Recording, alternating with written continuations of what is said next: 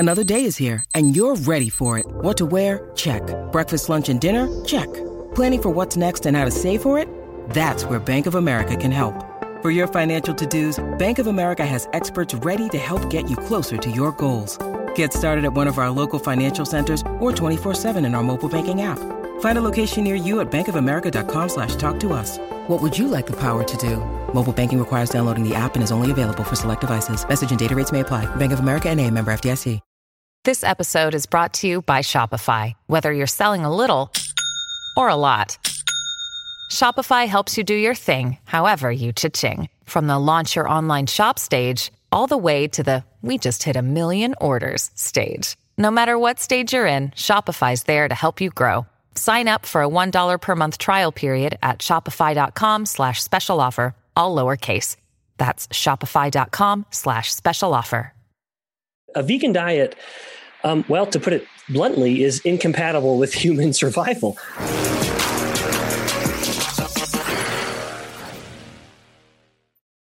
Hey everybody, welcome to another episode of Health Theory. I am here with Ben Bikman. Ben, welcome to the show. Oh, Tom, my pleasure. Thanks so much. Dude, I'm really excited to talk about your book, Why We Get Sick, which is really interesting. And it's a take on what most people call metabolic syndrome that I've never heard before. Because I would literally, 7 minutes before beginning to research you, I would have said the problem's your glucose levels. And the fact that that is the very thing that you like swat down in the first 6 words of your book. Walk us through that. What's the difference? How is it possible that this is not a glucose problem?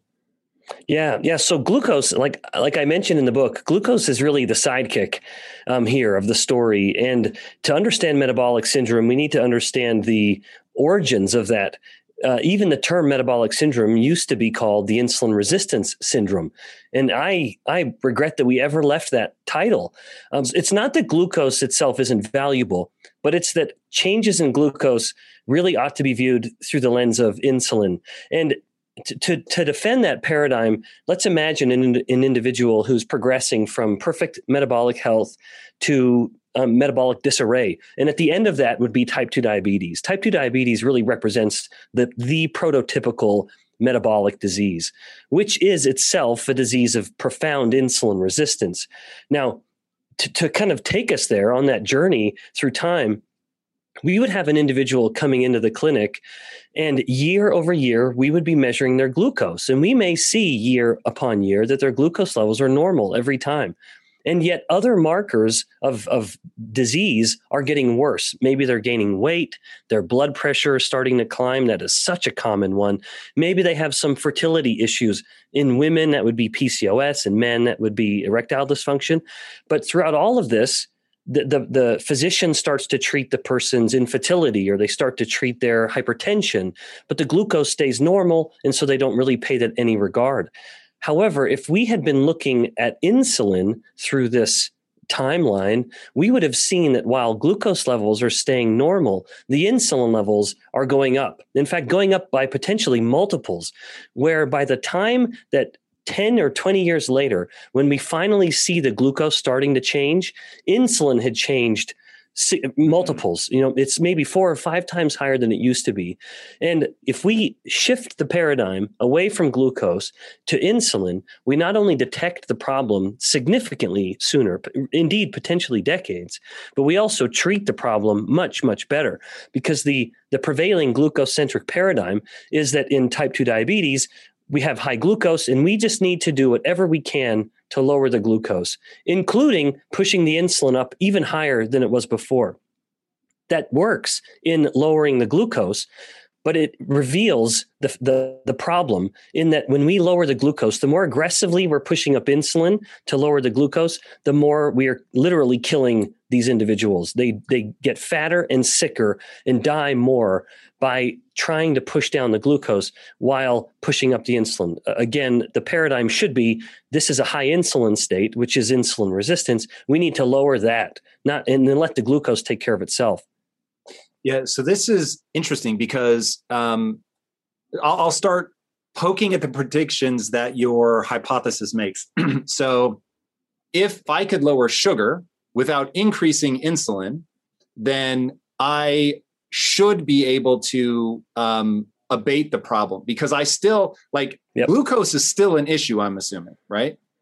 Absolutely. And I don't want to derail the point you're trying to make. Yes. And so I'll keep it brief. Glucose is an issue, but when type 2 diabetics are dying from heart disease and kidney failure and other diseases and have a substantially increased risk of Alzheimer's, it's not the glucose that's doing that. It's the insulin resistance. But that's not to say hyperglycemia isn't pathogenic. It is.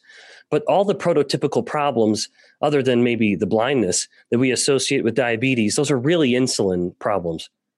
So what's cool about the hypothesis, for anybody playing at home, of course, the thing I'm talking about to lower your glucose without upregulating your insulin is diet.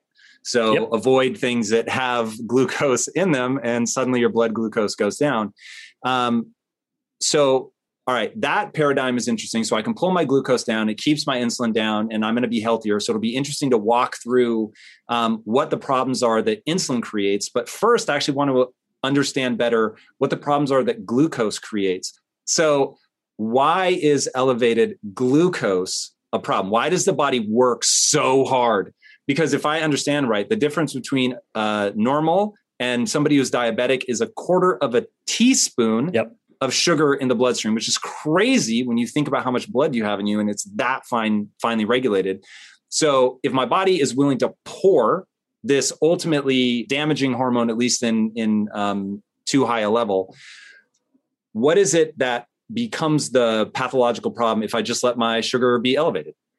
Yeah, well, boy, Tom, you're bringing up a lot of very interesting and relevant points here. So hyperglycemia is acutely lethal and chronically lethal, or long-term lethal. And acutely, hyperglycemia can cause a coma, a non-ketotic coma, it's called, where if your glucose levels get too high, and it depends on the person, but it's typically around 200 milligrams per deciliter. At around that range, you have a glucose amount in your blood that the kidneys cannot reabsorb. So as you have all the blood passing through the kidneys, the glucose will get filtered out, and then it will get pushed right back into the blood. It'll get reabsorbed through these glucose transporters that are unique to the kidney. However, once we've gotten to that, around 200, low 200s, now what gets filtered out into the urine, or what would become urine, cannot get reabsorbed. And so now we have created what's called an osmolar gradient. Basically this pull pressure, whereas the kidneys are now pulling in too much glucose and keeping that glucose, they are demanding a certain amount of water to maintain a concentration that would keep it somewhat comparable with the rest of the body. And so now the person starts urinating out profound amounts of water. It's almost like a pressure valve where the body knows that the long-term consequences of the glucose are going to be disastrous. And what are they? I want to really understand that. So why am I going into a coma? Like, what's happening at a cellular level?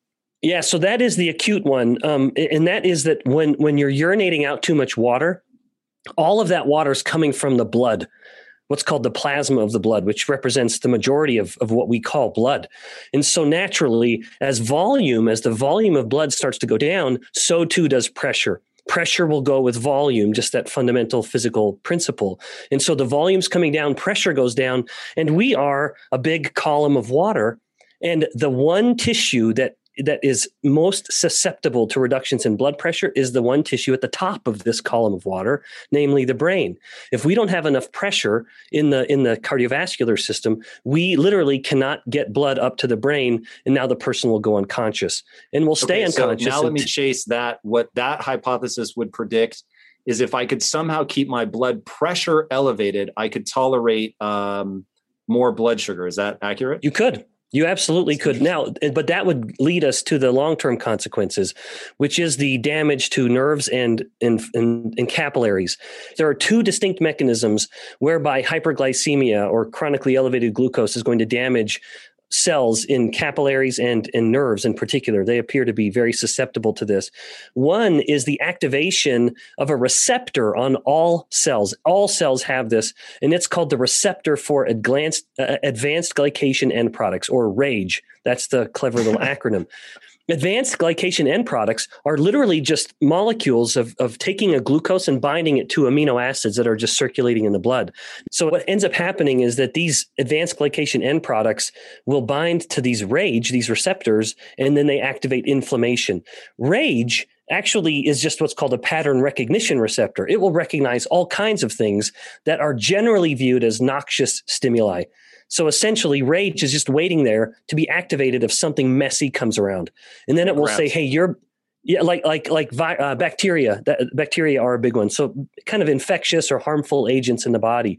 RAGE is just waiting there to activate the immune system, and then what happens when we have chronically elevated glucose? We have advanced glycation end products chronically elevated, and now the body is essentially activating inflammatory pathways within cells all the time. And if a cell is activating those pathways for too long, it will activate apoptosis. It'll basically say, I can't do this anymore. I need to die. And the second mechanism is actually somewhat related to the topic I'd mentioned earlier about osmolar gradients and trying to balance fluids. When you have such a high level of glucose, many cells of the body have open doors for glucose, where the glucose just comes in. If there's a higher amount of glucose outside the cell than in, then it just can't help but keep pulling the glucose in. But that overwhelms the cell's capacity to burn the glucose. And most cells can't store glucose like the liver can. It can store glucose as glycogen. The muscle can do that too. Many cells of the body don't have that capacity. And so that glucose sits around, and then it gets converted eventually non-enzymatically. It's just this sort of process of the glucose changing into a molecule called sorbitol. And sorbitol is membrane impermeable. Once you have sorbitol in a cell, it literally can't go anywhere. And so you have more and more of this sorbitol accumulating in, say, the endothelial cells of blood vessels. And then these cells start pulling in more and more water, and then they burst through this degeneration process. They basically get so full of water that they pop. I love understanding this stuff at the cellular level. And look, I'm so wildly ignorant. Like, it's crazy to me that I've gotten to my age without having heard any of what you're talking about right now. So now walk us through what that looks like as pathology. And then my next question will be why the cells start to get annoyed and start making it impossible to feed them the glucose. Yes. This is great. This is a great progression. Let me make one other comment though, that you'd touched on, or we were almost getting to, and then you'd mentioned, well, if I need ever more insulin to control my glucose, why don't I just put less glucose in the system? That strategy is so obvious that it has led to multiple drugs being developed that do nothing more than there's two classes of drugs. One, it'll block the glucose from digesting. There's this class of drug that you can eat starch and you take this pill and it doesn't allow your intestines to absorb the glucose. And so the glucose stays in your guts and you might get some diarrhea, but then it never moves the glucose into your bloodstream. Alternatively, in that same family of drug, you have one that you can take that will actually force the kidneys to excrete more of the glucose. It essentially accelerates that natural limit, or that it lowers that threshold, making the kidneys more readily dumping out that glucose. Isn't that going to mess with my blood pressure though? Well, sure, you have to drink a lot more water, but it will work. It'll lower your glucose and that helps your insulin come down. But Tom, you touched on it so accurately at the beginning. If I'm taking a drug that is going to block my glucose from coming in and give me diarrhea, or I'm taking a drug that's going to force the glucose into my kidneys, potentially drastically increasing urinary tract infections and maybe even increasing bladder cancer, because cancer and infections all love glucose. Why don't I just take the rational, so obvious approach of just eating less glucose? But that's the one conclusion so many in this diabetes space, like genuine and educated and even smart individuals, they cannot get themselves to that step. They can nod and write prescriptions for glucose inhibitors for digestion and glucose pushers into the kidneys, and yet never just take a step back and say, maybe I should just tell the person to eat less glucose. That is really the logical conclusion that's just being waited. It's just waiting for the person to come to. And you've already come to. I'm obsessed with this idea of frame of reference. Like everybody has a frame of reference. And I've heard you speak to this with doctors. You said, look, a doctor's job is not to go research all this stuff. A doctor's job is to treat a patient. And when your frame of reference from schooling, from just the society that you grow up in is, hey, there's a drug for that. That's what you reach for. And that's exacerbated. And now welcome to sort of, as we all have ones that we love that struggle profoundly with food relational issues. I won't go all the way to addiction, but I think that would be also a fair characterization. You see them, doing themselves great harm in terms of longevity, in terms of quality of life, inflammation, just the level of adiposity that they're carrying around. And you can tell them, whether you're the doctor or someone that loves them, whatever, hey, by the way, just don't eat carbohydrates, and they won't do it. And so I imagine if you're a doctor day after day after day, your frame of reference is already drugs, and you see that people, the vast majority, just can't or won't make those changes. There it is. Yeah, no, I think you're absolutely right. And I never intend to paint all medical practitioners with such broad strokes. In fact, that's part of the tragedy of this all, isn't it? Where we're describing this such an obvious conclusion, which is just eat fewer carbohydrates. And yes, that is such a simple idea, but that doesn't mean it's easy to put in practice. Because to your point, when you start asking someone to change habits, you are probably asking them to do the most difficult thing they can do. It's just so much simpler to take a pill, and consequences be damned. Yes. And here's one insight that I think a lot of people don't have. They don't recognize how much of their life is tied to diet. And I've been on that train for 15 years. Thankfully, just encountered the right information at the right time. This does not make me clever. It just very luckily got onto that early. And even about 12 months ago-ish, I got into this thing where I was making this like pecan pudding thing. Dude, it was so good. And all of a sudden I was like, oh man, I've got like crazy brain fog and I'm tired all the time, but it was happening at a time where I was stressed and I was just sort of losing my enthusiasm for life. And so I was just like, oh man, I've got to change something to, what's going on, what's happening in my life. And I was like, okay, what advice would you give to somebody if they came to you with this problem? And I would say, it's your diet, man. And so I'm like, is it your diet? Like, know about this stuff, but is it your diet? And so I was like, what am I eating a lot of? I'm eating a lot of pecans. Let's cut them out. Literally 48 to 72 hours later, gone.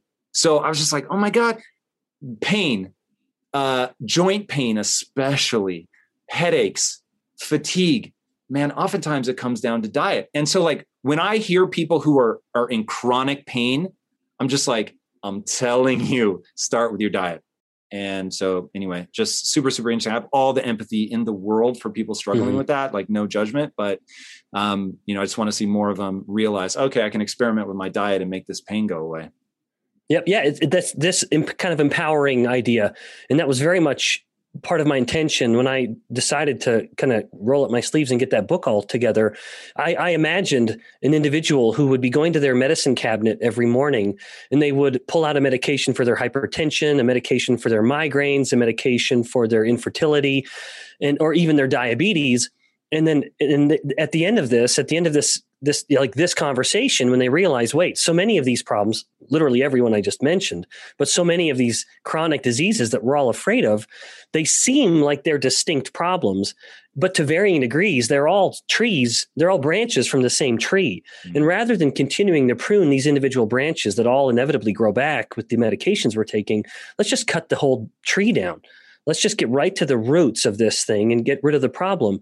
And so it was this idea that it might be empowering, that rather than hopelessly taking medications every day, knowing that the only future is increasing the dose of those medications, let's actually address the true origins of the problem, which again, to varying degrees, is often going to be insulin resistance. So now walk me into that pathology, because this is where the story really starts to get interesting. Because so many things that I had no idea were related to insulin are direct results of insulin. Yeah. So insulin resistance, which is my focus as a scientist, is very likely the single most common health disorder in the world. A paper published in 2018 found that 88% of adults in the US were considered metabolically unfit. In other words, they had some aspect of the metabolic syndrome. And again, as I mentioned earlier, that's really the insulin resistance syndrome. So it doesn't take too much of a logical step to say, well, then 88% of adults have some manifestation of insulin resistance. So can we make that really simple and say metabolically unfit just means you're forcing your system to pump too much insulin? Yeah, in fact, exactly. In fact, that's a perfect segue to just defining the villain.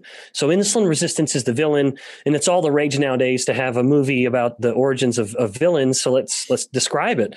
So insulin resistance is two problems. And this is so essential. Those, especially for those that are in the low carb space, where the term insulin resistance, I believe, gets invoked very inappropriately in certain settings. And you have to have both of these phenomena occurring for it to be insulin resistance. One is the insulin resistance itself, and that is defined at the level of the cell.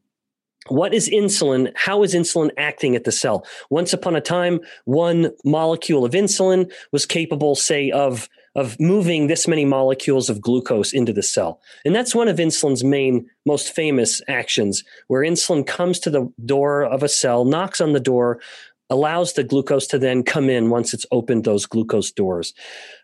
So insulin can't do that as well. That's part of what we call insulin resistance. So insulin resistance is that some cells of the body, but not all, aren't responding to insulin as well as they used to.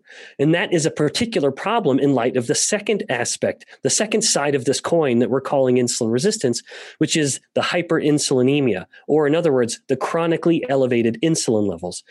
That is the part that's overlooked.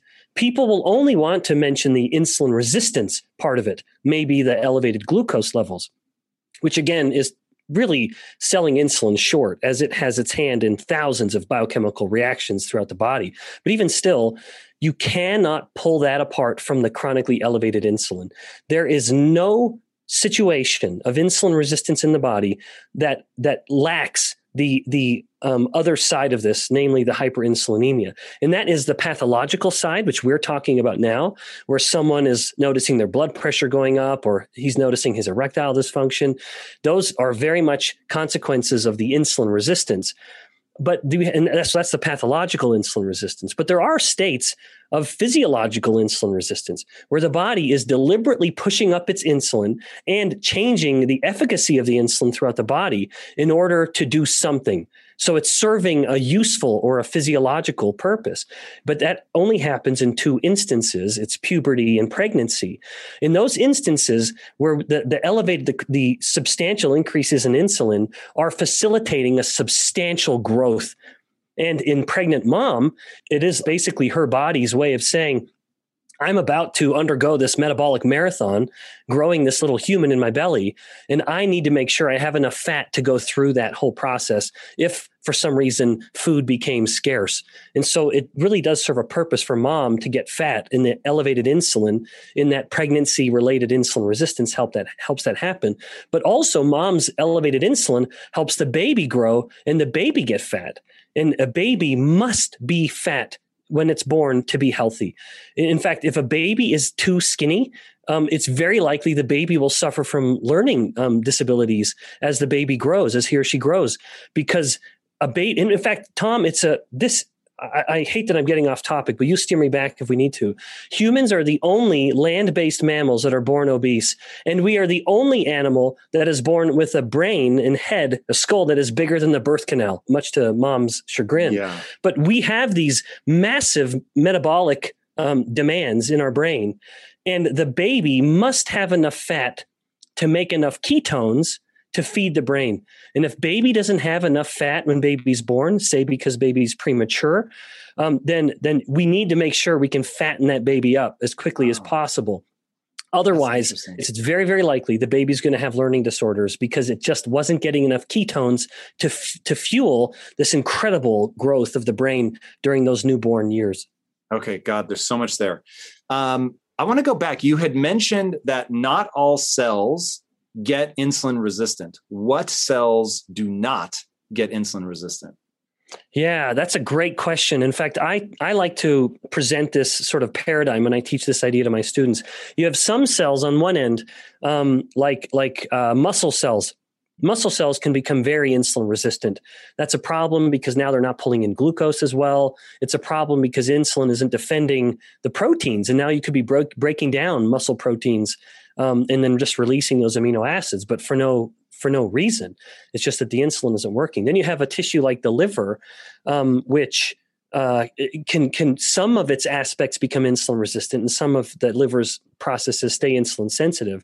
And then you have some types of fat cells, like, for example, the fat cells that a woman will have on her butt and hips, what's called the gluteofemoral fat depot or fat pad. Those are fat cells that will virtually forever maintain perfect insulin sensitivity. Insulin will always tell those fat cells to store more fat, but not all fat cells. So like a guy, fat cells where they're stored more centrally around the abdominal area, or even more relevant, the visceral fat cells, the fat cells that are within the abdominal space and behind our abs, behind our muscles, around our liver and guts and kidneys. Those are fat cells that can become insulin resistant. But so we have the gluteofemoral fat cells, which is a subcutaneous fat. That's a fat that you can pinch and jiggle. Those maintain almost perfect insulin sensitivity forever. And I don't know why. It could be that a woman has the woman is going to bear the metabolic burden of pregnancy. And so that might just represent a way to ensure that the woman always has a place to store a little extra fat should she need it. And if you think about the fat cells within the visceral space surrounding our kidneys and our liver and et cetera, and our intestines, if we had limitless potential to store fat there, it would literally crush all of those essential organs. It would be expanding so much that it may even start to put pressure on the lungs and the heart. And so then we die. So that it makes sense that those fat cells would become insulin resistant because insulin tells fat cells to grow. And those cells essentially get to a point of hypertrophy where they start to tell insulin, you want me to keep growing, but if I do, we're going to die. So for the sake of the body, I'm not going to listen to you anymore. And you want me to store more fat. I'm going to become insulin resistant and I'm going to start leaking fat. That actually becomes a problem overall. But I would say it's a problem that we're willing to have rather than, crush our internal organs. But when you look at the woman on her butt and hips, well, there's no harm in storing more fat there. It is literally not going to get in the way of anything.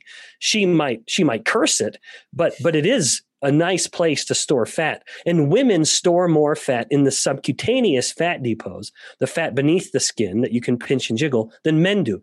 Men store relatively more of their fat, of course, on their abdomen, but inside in the visceral space as well. So if you have a couple, they got married in college, now they're both gaining 10 pounds, every year or so, the man will start to suffer from the consequences of that much, much sooner than the woman. Women because can he's storing it as visceral fat around his organs. Yep, that's exactly right. Women can get fatter than men. Do you think the reason that nature is doing that is because we don't have to bear children? Oh, I do. Yeah. In fact, that difference in how we're storing fat is entirely under the control of sex hormones. Androgens, testosterone, are promoting the fat storage in the abdominal and even visceral space. Estrogens, in contrast, are very much stimulating the storage of fat in that subcutaneous space, especially the butt and hips, but also the arms and the breasts and all those prototypical female spots. So that's under the control of the sex hormones. That's why little Tommy and little Jane, as they grow up through puberty, they start to look so different. It's because the sex hormones are telling the body where to store the fat. Not how much, though. Insulin's telling the body how much fat to store. The sex hormones are just telling the body where to store it and how.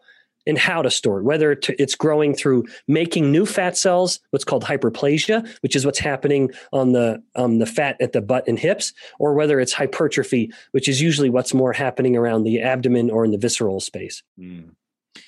Man, so interesting. Okay, so now we're back to the pathology of elevated insulin.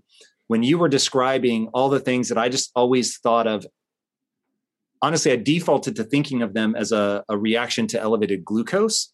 So, damage to the epithelial lining of the vasculature, like things like that. What is happening, and what is it that what are the properties of insulin that cause that? Yeah. Well, it would depend on the specific pathology, but you mentioned the endothelium or the epithelial lining of the blood vessels. So that's a really nice place to kind of define or identify part of what's happening with insulin resistance. Now, to put all this in perspective, as one step back, and then I'll step right back into it. Insulin has an effect on literally every single cell of the body. There is not a single cell in the body that doesn't have insulin receptors. Every cell will respond to insulin in some way. Doesn't matter what it is. Now, the endothelial cells are a fascinating example because they have multiple ways to respond to insulin. And this is very illustrative of how insulin resistance is virtually, in every instance, the cause of hypertension.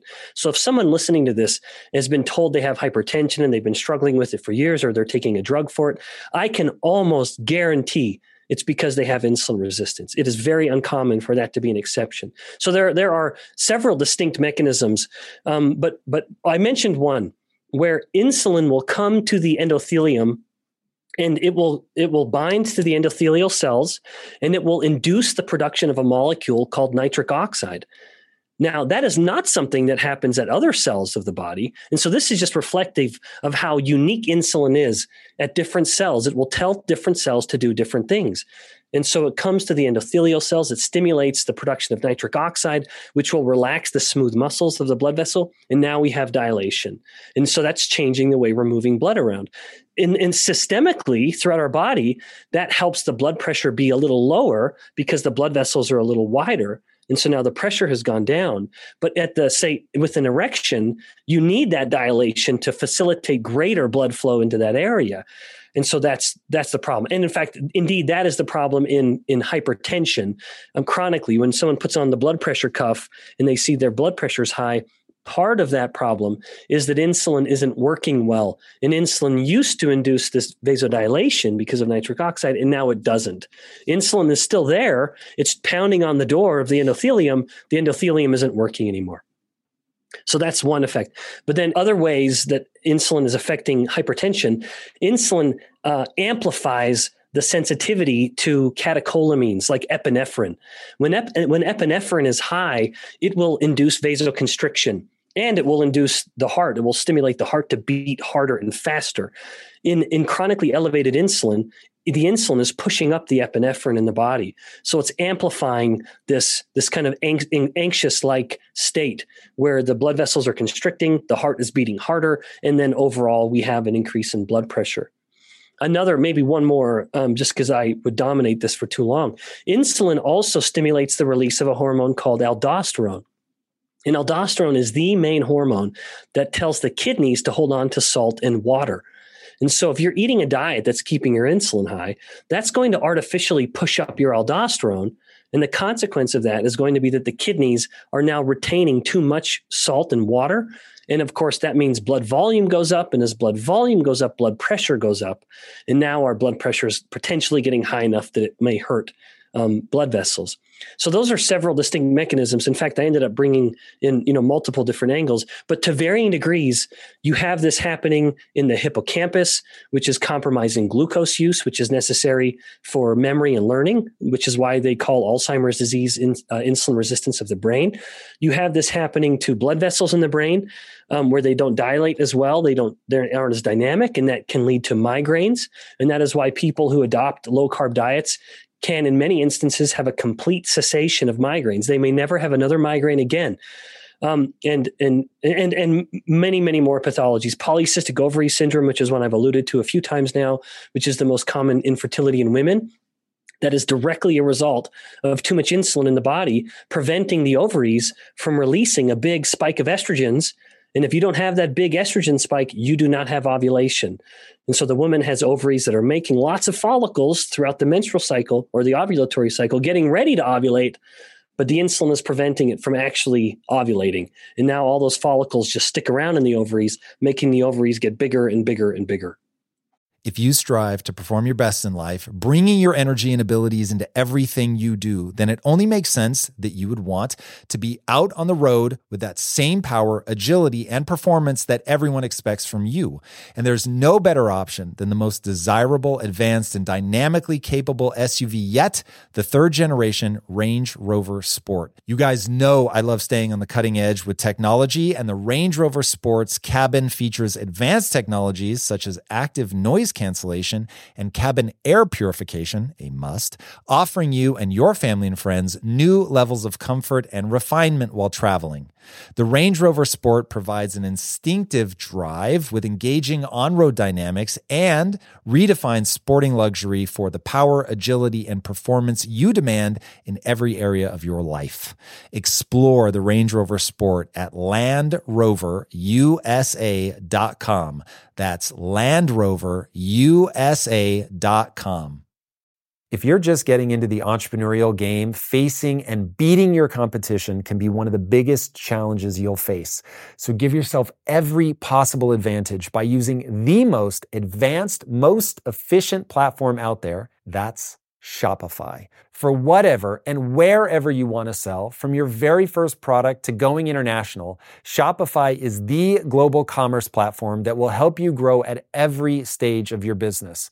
With award-winning customer service, the internet's highest converting checkout page, and a suite of integrated AI tools, Shopify is your all-in-one platform that I love because it makes it so easy to start, run, and grow a business.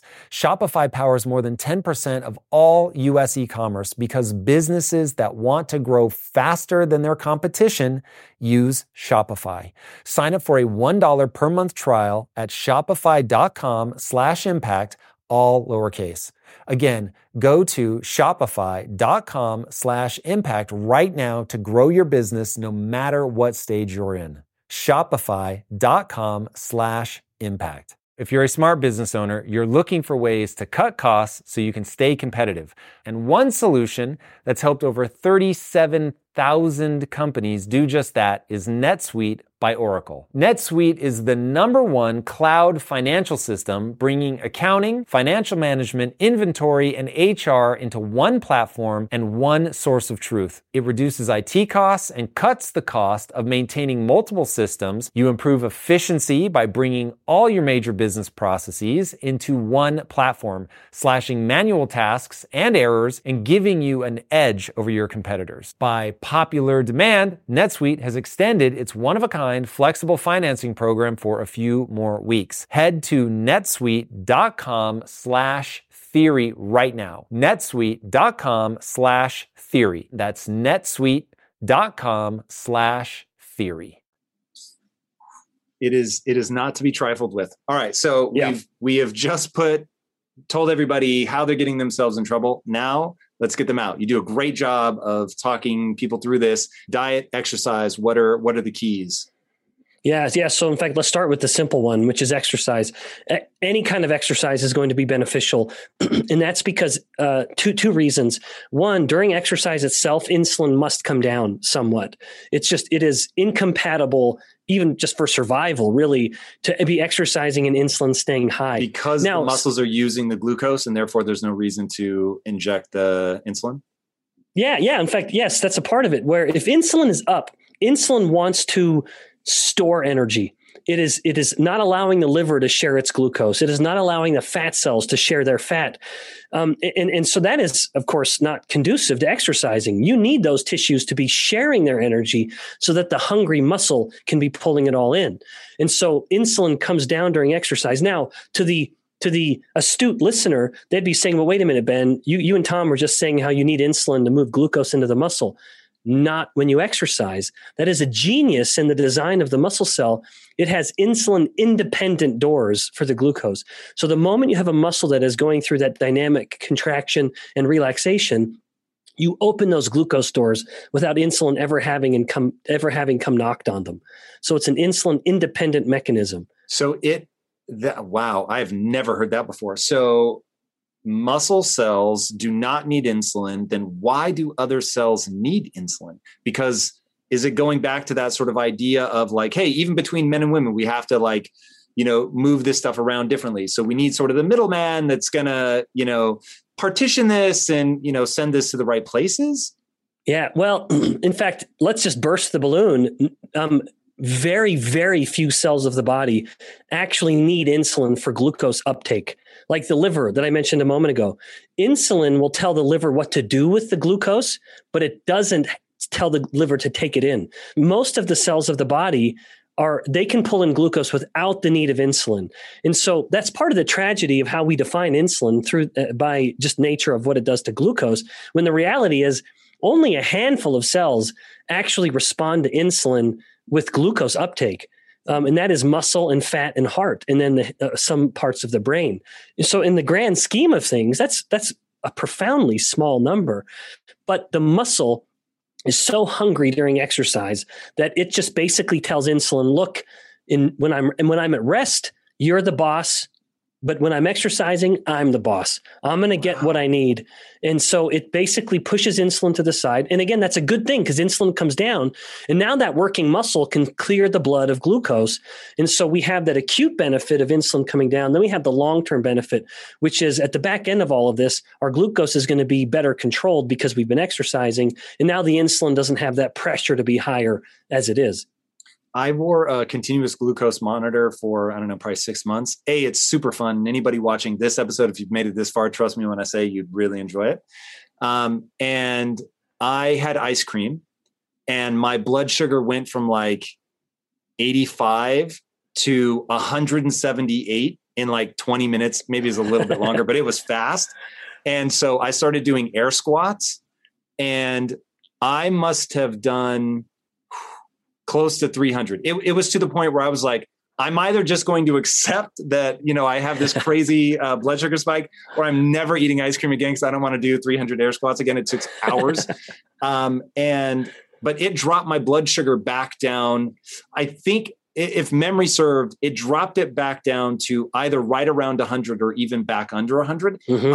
I had heard people say a million times, hey, exercise really helps. Like if you're pre-diabetic, go exercise. And it's just like, why would that be true?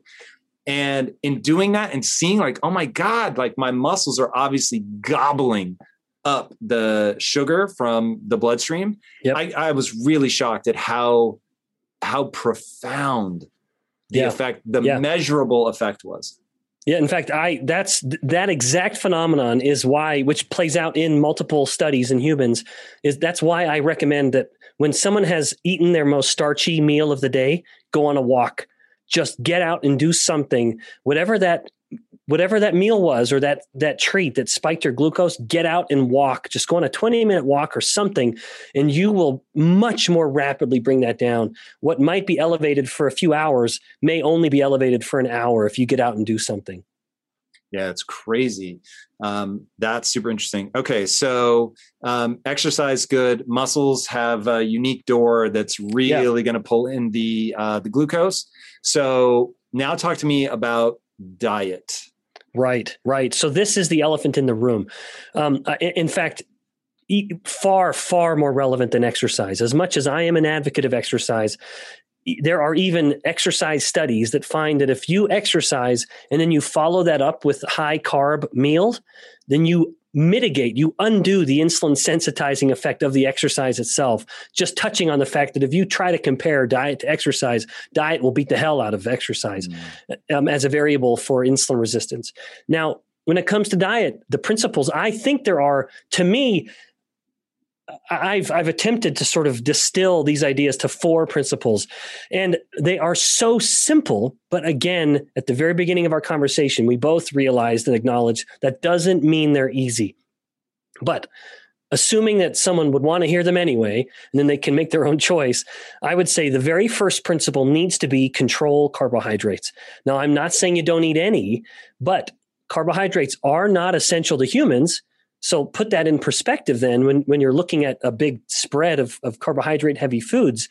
That is the macronutrient that is the biggest offender. It will spike. So I could live my entire life and never eat a carbohydrate and be fine. Are we prepared to stand by that statement? Oh, to 100%. In fact, indeed, Tom, even the most dogmatic dietitian has to even reluctantly admit that. It is literally the stuff of dietitian and dietetics textbooks. Carbohydrates are not essential to humans. Again, that's an unpopular sentiment nowadays, especially, but it doesn't change the reality of humans. Are there micronutrients there is no that I won't get unless I eat? Well, yeah, that's a good question. So there are certainly, and so let me be nuanced here.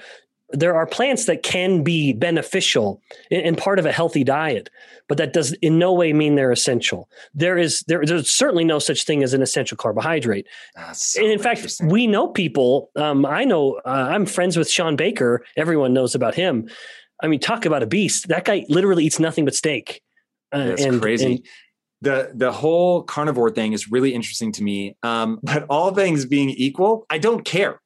Right. So as long as everything's being done ethically and the animals are, treated well and free range and all that stuff. And the only bad day they have is the day they die. And you make that as wonderful as you possibly can. I don't care. So I just want to know what's going to help me be healthier longer. And I know you have some interesting concerns about a vegan diet. And I would love to hear what you think it's missing, if anything. I don't want to put words in your mouth. Yeah. In fact, this plays well still into that first rule with controlling carbohydrates. But a vegan diet, to put it bluntly, is incompatible with human survival. And so way? I like to get real specific. Yeah. So now that's not to say there could be a vegan listening to this and they're saying, well, forget you, Ben, I'm doing fine. But it is a privilege of the elite. You have to be educated enough to know what your deficiencies are, and you have to be wealthy enough to afford the supplements. Now, the deficiencies are going to be iron. And someone could say, I'm getting all my iron from my plants. No, you're not. That doesn't work. You cannot get iron from broccoli to any measurable amount or even the right kind that's going to influence your iron. So you have vegans who will suffer from iron deficiency anemia almost all the time. They will suffer from vitamin B12 deficiencies, which is impossible to get from any plant whatsoever. And that leads to something called pernicious anemia. And that is something that vegan mom actually can pass on to vegan baby. But the baby will be identified as failure to thrive. The baby won't be meeting normal kind of growth metrics and cognitive metrics because of the lack of B12 in mom's diet, which is then passed into the milk or not passed into the milk. But you need vitamin B12 for cells to divide. And so the newborn baby, which is experiencing such explosive growth, a lot of that growth is happening because of hyperplasia, cells dividing. And the reason we tell a mom to get folate is so that the cells of the fetus, that little growing baby, can divide. But if you don't have B12, the folate can't work in the first place. That's sort of the other side of this concern. Folate and B12 work hand in hand to allow cells to divide. And you cannot get B12 from plant sources. It's impossible. You have to get it from animal-sourced foods. So pernicious anemia and any disease related to a failure of cells to divide would follow that. And then just one last one would be the essential omega-3s for the brain, DHA and EPA. And a vegan would say, well, I'm getting alpha-linoleic acid or linolenic acid, ALA, which is the plant-based omega-3. And I would say that's all fine and dandy. Humans can't convert enough of that over to constitute the omega-3s of EPA and DHA, which are so essential for brain development. In fact, that goes back to the growing baby and the developing baby and baby's brain as well, which has a very high need for omega-3s. And so there are multiple deficiencies, and those are just some of the obvious ones. Very interesting. Okay, so we are controlling carbohydrates. Yeah. You're having some animal protein for sure. Yep. In fact, that's the second point. We're getting fat. Yep. Yeah, that's the second point. Prioritize protein, and it has to come from animal sources. In my mind, it's very clear. There's no question animal sources are superior. it is, I think, very unfortunate, this growing trend of trying to get protein from plants. Now, I know this is delicate because some people have a lot of strong feelings about this kind of thing, but the consequences when you're trying to get your protein from plants is you very often will become protein deficient because the plants won't have the full complement of amino acids or in the right levels. They are not as bioavailable. This is documented. You aren't moving those in as well. And part of that could be that plant proteins have honest to goodness molecules in them that inhibit the digestion of the proteins. Phytic acids, tannins, trypsin inhibitors. These are things that just occur in these plants. They're in peas, they're in soy. And when we take 1,000 peas and concentrate them to get one serving of protein, the protein's what we want. What we don't want is all the other stuff coming with it, like these molecules that block digestion. We also get potentially dangerous levels of heavy metals like lead and arsenic because plants, these seeds of the plants, will naturally concentrate these minerals from the ground. Now, if you and I just ate a handful of peas, that's such an inconsequential amount as to not be relevant.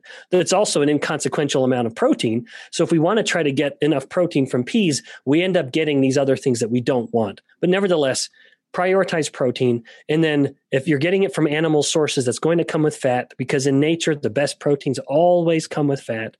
And that's good because it helps us digest the protein better. And fat and protein are more anabolic than protein alone.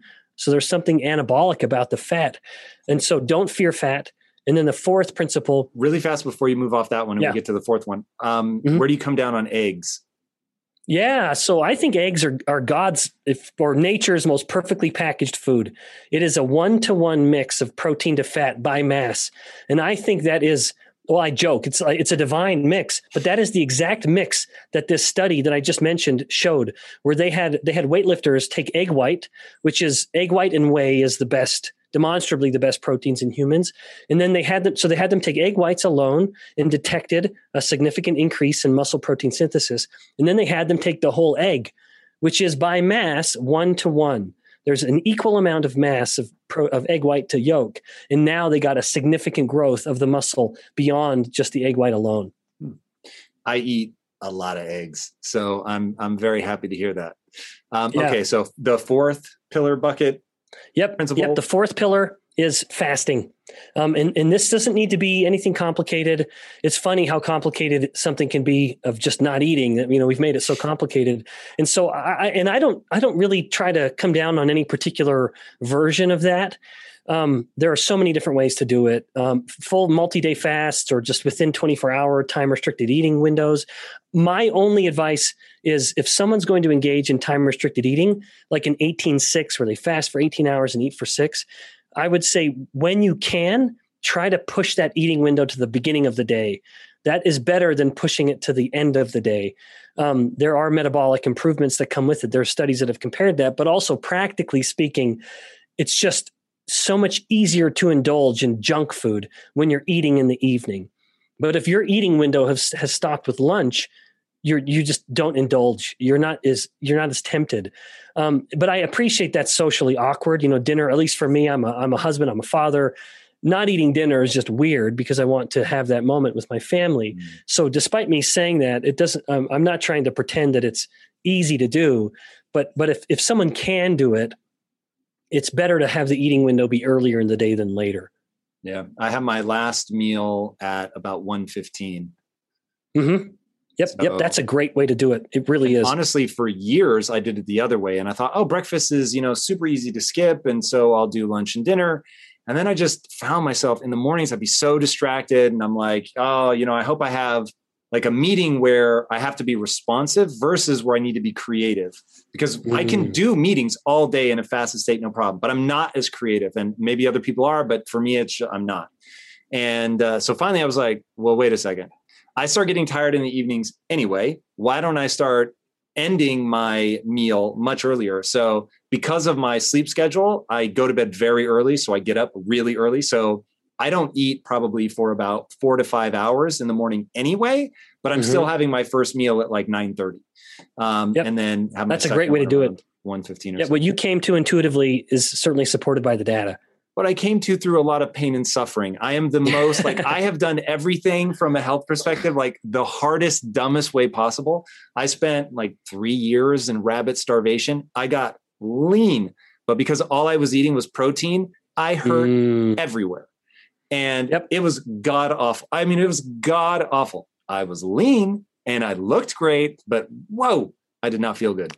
In fact, that is so important because I am a huge defender of protein, but I vehemently disagree with the idea that you need to focus on protein at the expense of something like fat. I think that we are denying nature when we're teasing those two apart. And I think it's interesting that our ancestors, even here in the United States in the early 1900s, we didn't eat chicken. We didn't. If you look at the consumption of meat patterns in the United States, chicken as a meat was almost nothing for decades. And then it exploded in the mid 1900s, right around the time we started vilifying saturated fat and fat in general. And chicken meat is so lean. We didn't used to eat the chickens. We kept them for their eggs. And so when this modern focus on protein, I do appreciate really the utility of protein and the value of emphasizing it very much. But to pull that away from the fat leads us to, I think, an unhealthy way of eating. So interesting. Ben, you are fascinating. I loved your book. I have so enjoyed my time with you. Where can people follow you, dive in deeper, get more insights? Where's the best place? Yeah, thanks so much, Tom. This was great. Yeah, so everyone can check out the book. It's Why We Get Sick. And I am fairly active, mostly on Instagram these days, and people can find me there at Ben Bikman, PhD. And then I invite everyone, go check out two kind of ventures I'm involved with. One is a coaching platform just to try to create a nice, simple online low-carb coaching. I don't do the coaching, but I helped create the kind of the curriculum, I guess. And people can find that at insuliniq.com. And then lastly, just a little while ago, I started a company called Health Code, and health is spelled HLTH. People can go to that website at gethealth.com. And that was really just born from my view that as valuable as a low-carb diet is, it's sometimes hard for people to do it. And we've touched on that even in this conversation. So I just thought no one had really done a low-carb shake that great yet. And so it's a low carb, high fat, high protein in that 1-to-1 ratio, that divine ratio that I mentioned earlier. And if anyone wants to make a purchase, please use Ben10, my name Ben10 for a 10% off the order. Amazing. Dude, thank you so much. This was wonderful. Guys, trust me, his book, Why We Get Sick, absolutely phenomenal. He's got such a unique take that you guys just went on a ride and got to enjoy. It's amazing. You will be richly rewarded. And speaking of things that are rewarding, if you haven't already, be sure to subscribe. And until next time, my friends, be legendary. Take care. Stop struggling with a lack of focus and energy while trying to reach your peak performance. Take it from me, if you want to reach another level, you need to hit your body with all the nutrients it needs every single day to really maximize your performance. And there's no better way to make sure that you get all the micronutrients that you need than with AG1. AG1 is a foundational nutritional supplement that truly supports your body's universal needs like gut optimization, stress management, and immune support. If you're a longtime listener of the show, you know that I rarely use supplements, with the exception of vitamin D3 and AG1. Just one scoop of AG1 supports your whole body with 75 high-quality vitamins, minerals, and whole food source nutrients to support optimal health of your brain, body, and gut. If you're looking for a simple, effective investment in your health, try AG1 and get 5 free AG1 travel packs and a free 1-year supply of vitamin D with your first purchase. Just go to drinkag1.com/impact. That's drinkag1.com/impact. Give it a try.